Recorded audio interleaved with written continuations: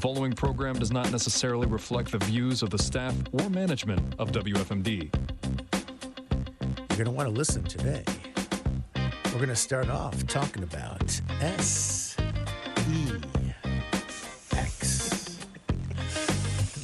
Is that a good teaser? Huh? I got your attention, right? Good Sunday morning to you. This is the Faith Debate on 930 WFMD, on the FM at 99.9 HD2, and on the web at WFMD.com. Thank you so much for listening. I'm Troy Skinner. I'm the pastor of a church called Household of Faith in Christ. We have a website, householdoffaithinchrist.com. I encourage you to check us out. You can connect with this show and a regular blog and all sorts of other audio and video things that are looped in there. And you can connect from that website to another website, which we'll be talking quite a bit about this week, like we did last week, and we will in future upcoming weeks. ConqueredByLove.org. That's a ministry that's been around for a couple of decades, I think, that the Rasby family has been involved with. And they go on tours around and speak at different groups, different churches, and they provide counseling. They've got workshops and workbooks and all that sort of stuff. Last week we were talking about marriage, and towards the end of the show we started talking about the importance of setting expectations. And one of the expectations has to do with intimacy in the bedroom. And we didn't have a chance, because of the confines of the length of this show, to finish up thoughts on that last week. So we're going to start there this week and then slide, I think, into a natural place from there when husband and wives get together and they start being intimate and stuff. You never know. You might have a little bambino arrive on the scene, and we'll be talking about parenting as well. But, Imran, there's some things that I guess were left unsaid about the importance of addressing the sexuality stuff. So we talked about there's different expectations, right? A man has different expectations of intimacy than a woman does. But one of the things is the man doing his job as the husband and the leader to be attractive to the wife. Because if he's not, then the wife is going to lose interest and not be interested in having sex. So we have to think about, as a husband, as a father, as a husband, we need to know, are we doing what we're supposed to do? What makes us attractive to our wife? So how much rouge should a man wear? A woman is attracted to strong leaders, someone that has a strong relationship with Christ, that does do his job of leading his family in worship, in spiritual leadership. That's important. If you're not doing that, then you're not as attractive. Are you a protector? Are you? So you're not talking about combing your hair and putting on some sort of a frou-frou outfit or something. You're talking about stepping up and being quote unquote being a man. Yeah, right? It's stereotypical, but looks do not matter to a woman as much as they do to a man. Stereotypically, that's not to say it's a blanket statement, but that's a little different than well groomed. So if you're well groomed and you take care of yourself, that's important. But not having to be a perfect physical. Oftentimes people are curious of why are women attracted to singers and drummers and the powerful men, even though they're ugly or whatever, because it's power. It is a position of power, strength, and leadership. Women are built that way. They're attracted to that. Or honor in the society. In this case, the society probably in not correctly, but honors rock stars and so on. Do me a favor, by the way. Pull that. Can you hear me? Pull the windscreen off. Is that better? Let's see if it seems you've been seeming just a little bit muffled compared to the other mics, and I wonder if it's a windscreen. We'll see if that's right. better. I think the volume was okay, hopefully, but it just seemed like you were in a different room from us. Yeah. So basically what we're saying is, men, if you're not getting enough in the bedroom, then first do the expectations. Find out what is it that you're not doing for your wife that she expects you to do as a leader, as a husband, as a father, as the spiritual leader of your house. Does she feel protected by you? That's a big thing. And oftentimes, as we talk, women get attracted to men that we would think are repulsive. I mean, to bad boys. Why would a good girl be attracted to a bad guy? Well, because they feel the power, the strength. Okay? And they need to do that. And if it's not going to be good godly power and strength, they're going to be attracted to sinful power and strength. It's just attracted to power and strength. So are you doing your job to be attractive to your wife? It's not about having a dad body. It's not about having, in perfect physical shape or having a full head of hair, which society tells us we need to have. But it is really about what is your stance. What are you doing? How are you being the rock in your family that you're supposed to? Are you leading your children and your wife towards God? Are you protecting them from society? Are you taking the care? Are you opening the door of the car or the house? How are you doing? How are you treating your spouse special?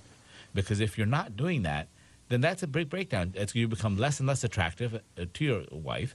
And are you listening? Okay?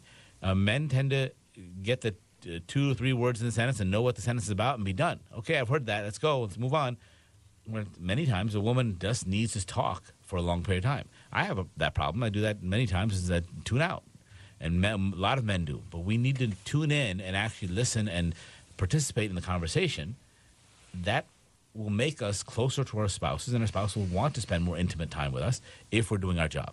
The problem is most times we're not doing our job. Are you being man enough? Are you doing what God has led you to do as being a leader, being a husband that God has placed you to be, and being strong? If you're not doing that, maybe that's where you need to work. And you're not going to change your spouse. You've got to change you. We talked about that with expectations before. Changing yourself is something you have control over. Changing your spouse, you don't have control over that. Okay. So, assuming that things go well in the bedroom, you might end up having some babies come along the way. And that was actually our planned main topic for today. So we can transition. And the way we're doing this, I mentioned this last week, Conquered by Love Ministries has a number of books, booklets, short books. So, if you're not a reader, don't be intimidated. These are relatively breezy reads, right? None of them are super very long. quick. Within 15, 20 minutes, you should be able to read through a book. I mean, they're so- 30 to 50 pages long. It's very short. So you can go to their website, find an area of interest, say, "Ooh, that one looks interesting," and kind of check it out. And so I clustered them into categories, and there's a handful of books that fit into the parenting category. There might be others, but these are the ones I noted. Training for the Long Term. Why Did You Do That? And How a Parent Can Help a Child Analyze His Own Heart.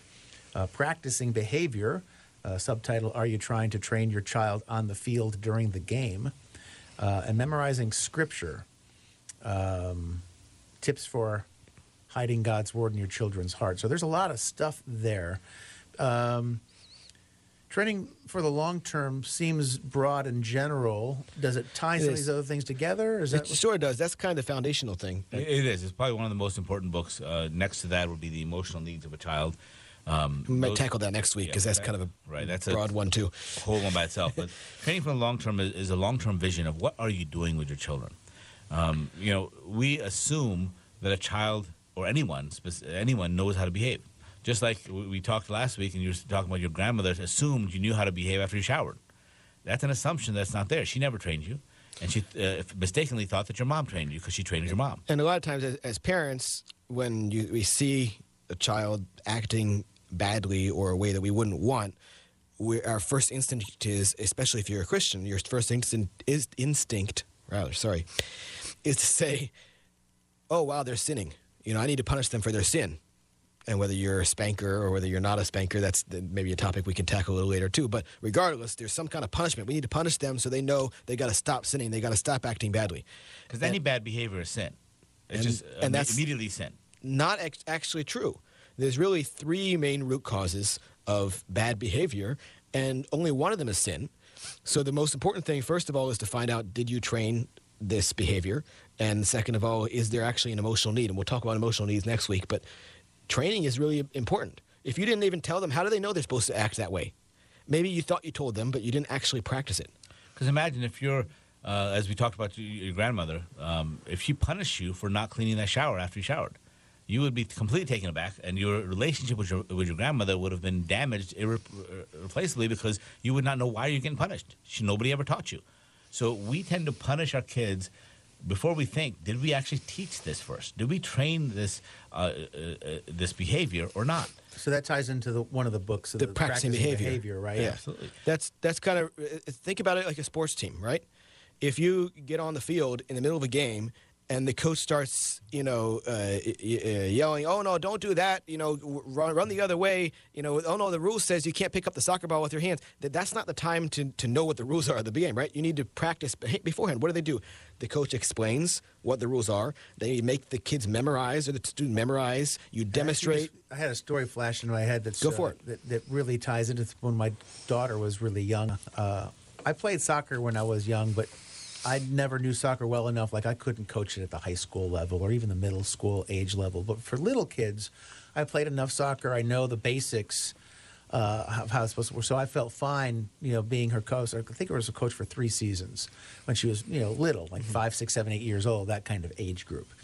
Well, when they're 5, 6 years old, a lot of these kids, they can barely pay attention during the game, much less play.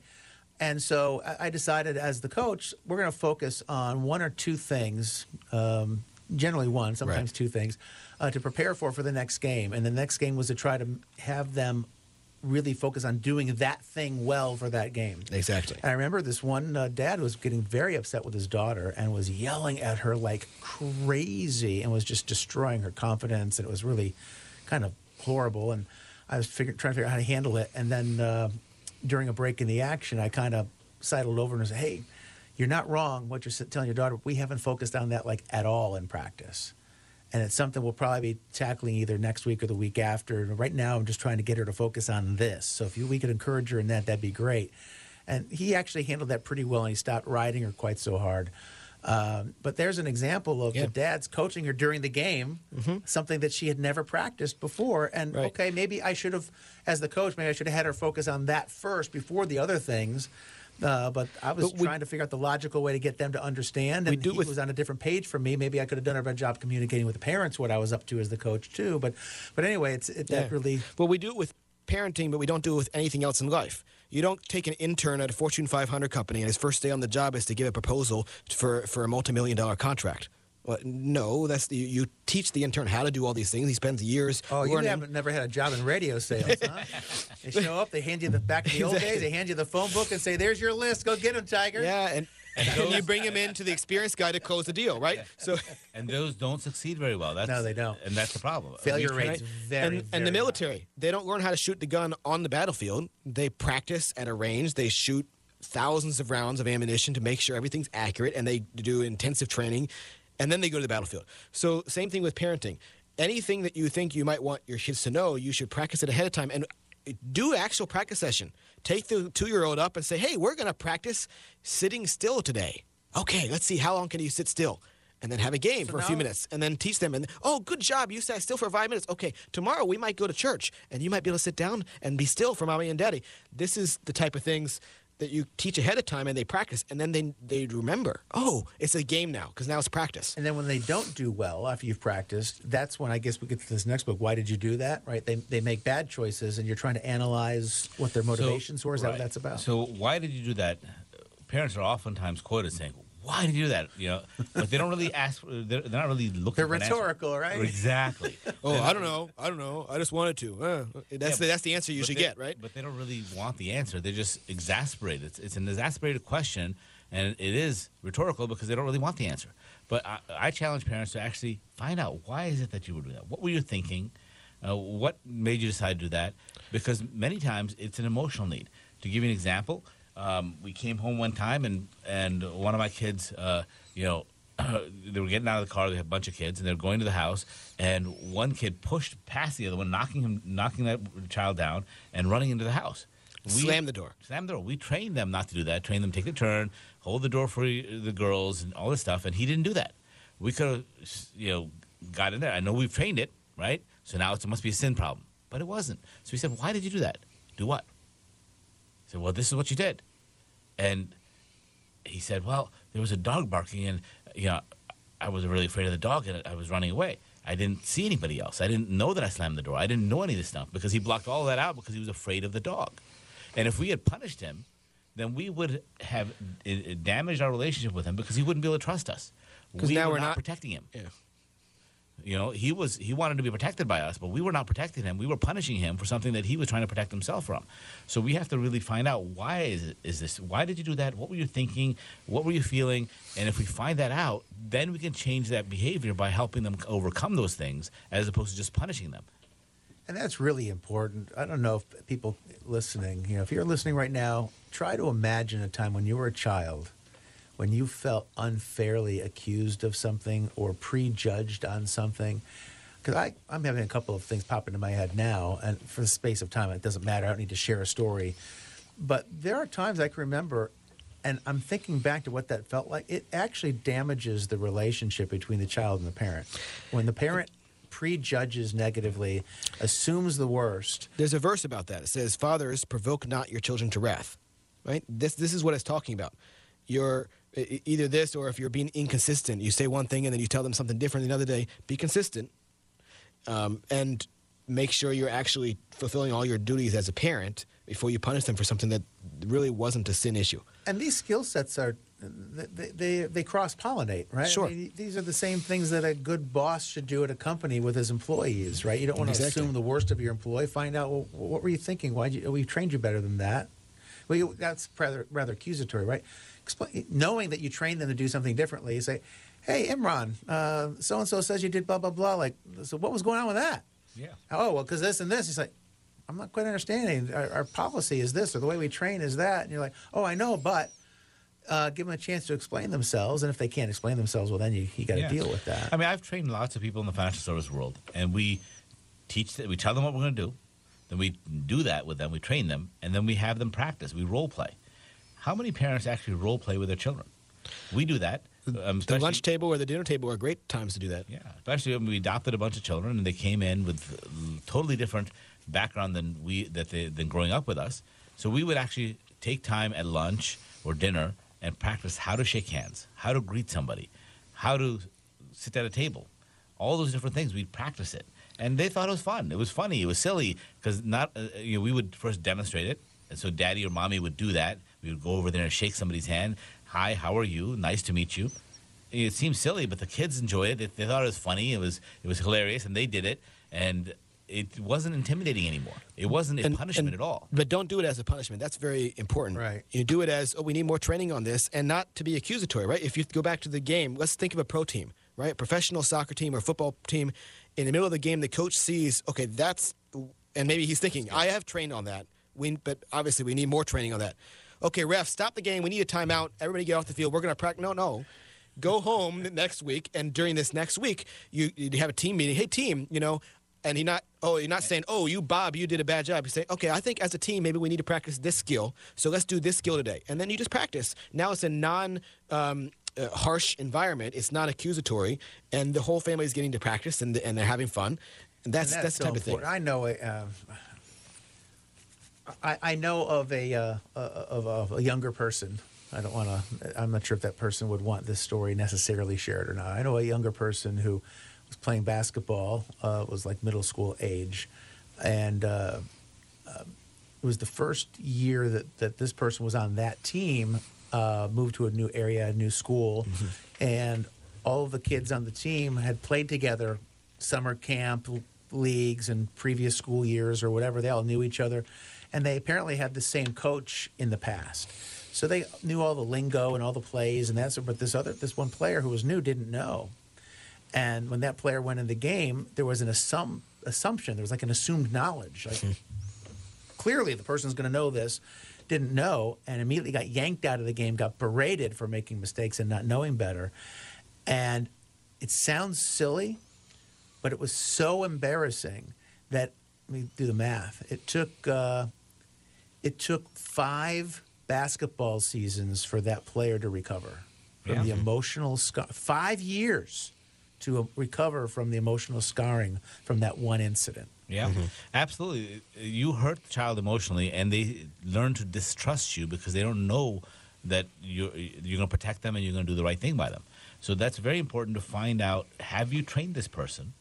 Have you trained this child? And as Daniel said, also, if you have multiple children, don't point out, oh, because Bobby didn't know how to do this, we're all going to have to practice again. No, because if you do that, then you're doing the same thing. You're hurting them, in front of other people. You're embarrassing them. You don't want to do that. He said, I think we just need more practice in this. I was just thinking that we should do this a little bit more. Just, you guys already know this, but let's practice it anyway. Well, and the way you were describing it before, it's like pretend play. Kids love pretend play. Absolutely. And we get so much more accomplished. And in fact, we've had little kids. I remember one of my little sisters. She was like 2 or 3.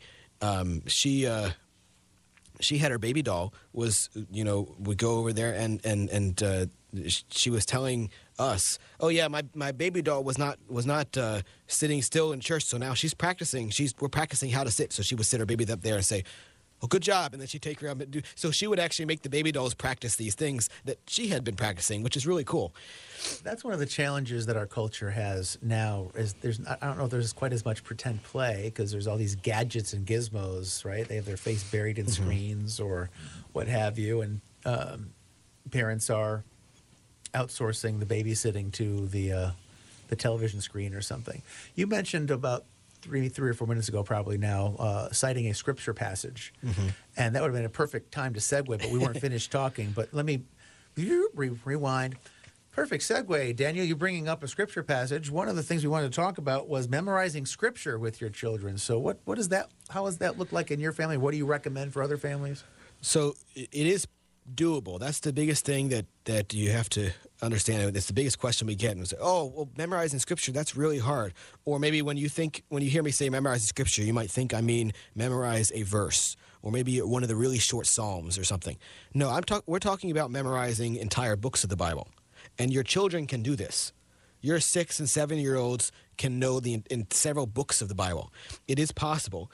And how do you do it? You do it in small sections. Break it up. But first of all, immerse them in Scripture. That's probably one of the most important things you can do as a parent is constantly be reading Scripture to them, making sure they're in and around Scripture, hearing Scripture, seeing Scripture everywhere.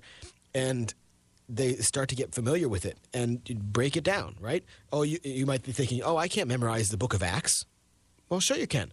How about memorize Acts 1 verses 1? Oh, you can memorize one verse, right? Oh, you're a good Christian. You go to church sometimes, right? You can memorize a verse. Well, how about 2 verses? Well, how about 3 verses? Now, you're seeing where I'm going with this, so now you're starting to get overwhelmed because you can hear I'm telling you to memorize 28 chapters now. But you can break it into small pieces, and eventually you can get there. And there's a lot of different things. For example, with one of the things that we did in our family is my wife would record the Bible. She would speak the Bible, record it, and have it playing in the background. So as Daniel was growing up, he was hearing the Bible spoken by his mother, a voice and sound that he should be very familiar and lovingly accept. And we didn't even realize. One time the battery ran out and the recording stopped, and Daniel kept the rest of the chapter. He finished it verbatim while he was pushing a truck around doing something else. And that was a shock to us. We didn't realize he had been memorizing it, but he did, and this was at 3 years old. So the first thing we have to decide as parents is don't take negativity. It is definitely possible. Not only possible, it is very, very good to do, and God asks us to do it. We should know His Word. If it's in our hearts, it'll always be there. So all the naysayers out there, just put them out of your mind. But allow them to memorize in the way they learn best, and this is helpful for homeschooling parents as well if you're teaching other subjects besides scripture memorization. But don't make it harder. Everybody learns different ways. Boys especially learn best while they're moving around and doing things. Just as a general rule, girls may be able to sit still, but don't make them to sit still. You can be jumping up and down on the trampoline and quoting scripture. And in fact, boys are probably going to learn better while they're jumping up and down on the trampoline. I was on a ripstick, like a skateboard type of thing, and memorizing scripture. That helped me keep my legs and arms moving so that there wasn't a distraction, and it actually made it easier to memorize. And one of the things is if you make it a game, make it challenging, but make rewards. We joined Bible quizzing. I don't know if you're familiar with Bible quizzing. Bible quizzing, you have to actually memorize whole books of the Bible. Not just a few verses here and there. I mean, a whole book. Like you said, Acts. You had to memorize Acts. And then you were sitting on a jump seat, so meaning that you had to jump up, and the buzzer would go off if you jumped up first to be able to answer the question. And that competition made it worthwhile for the children to want to do that because they wanted to win. And it wasn't winning any prizes. It was just the accolades, just being in first. And it was a great time, but it gave a purpose to, because as a child, you don't really have a purpose to memorizing the Bible. But to win a game, that's a purpose. And when they're older, they're definitely going to remember it because the verses are going to come out for a situation. So Daniel has much more of the Bible memorized than I ever will because he spent growing up years memorizing it for contests, for competition. And during a time of his life when it was going to stick much more readily. Absolutely. Children are able to memorize things better than adults are. And we're going to wrap up here. We're running out of time on the show, but I do want to say, the story about Daniel learning through osmosis, just being exposed to the recording, playing over and over again, that works in the negative too. So pay attention to the kinds of things you're saying and the sorts of things you're exposing your children to, because they're picking up way more than you think they are. And they might surprise you with some words that'll fly out of their mouth, or some attitudes that they have, or some things like, how do you know about that? They saw it on a TV show when they were 4, and you didn't think that it went over their head, and it didn't. Anyway, this is The Faith Debate. Thank you to Imran and Daniel Razvi. You can check out their resources online at conqueredbylove.org, and visit us online. I'm running out of time. I'm just going to say go to householdoffaithinchrist.com. Till next week, God bless.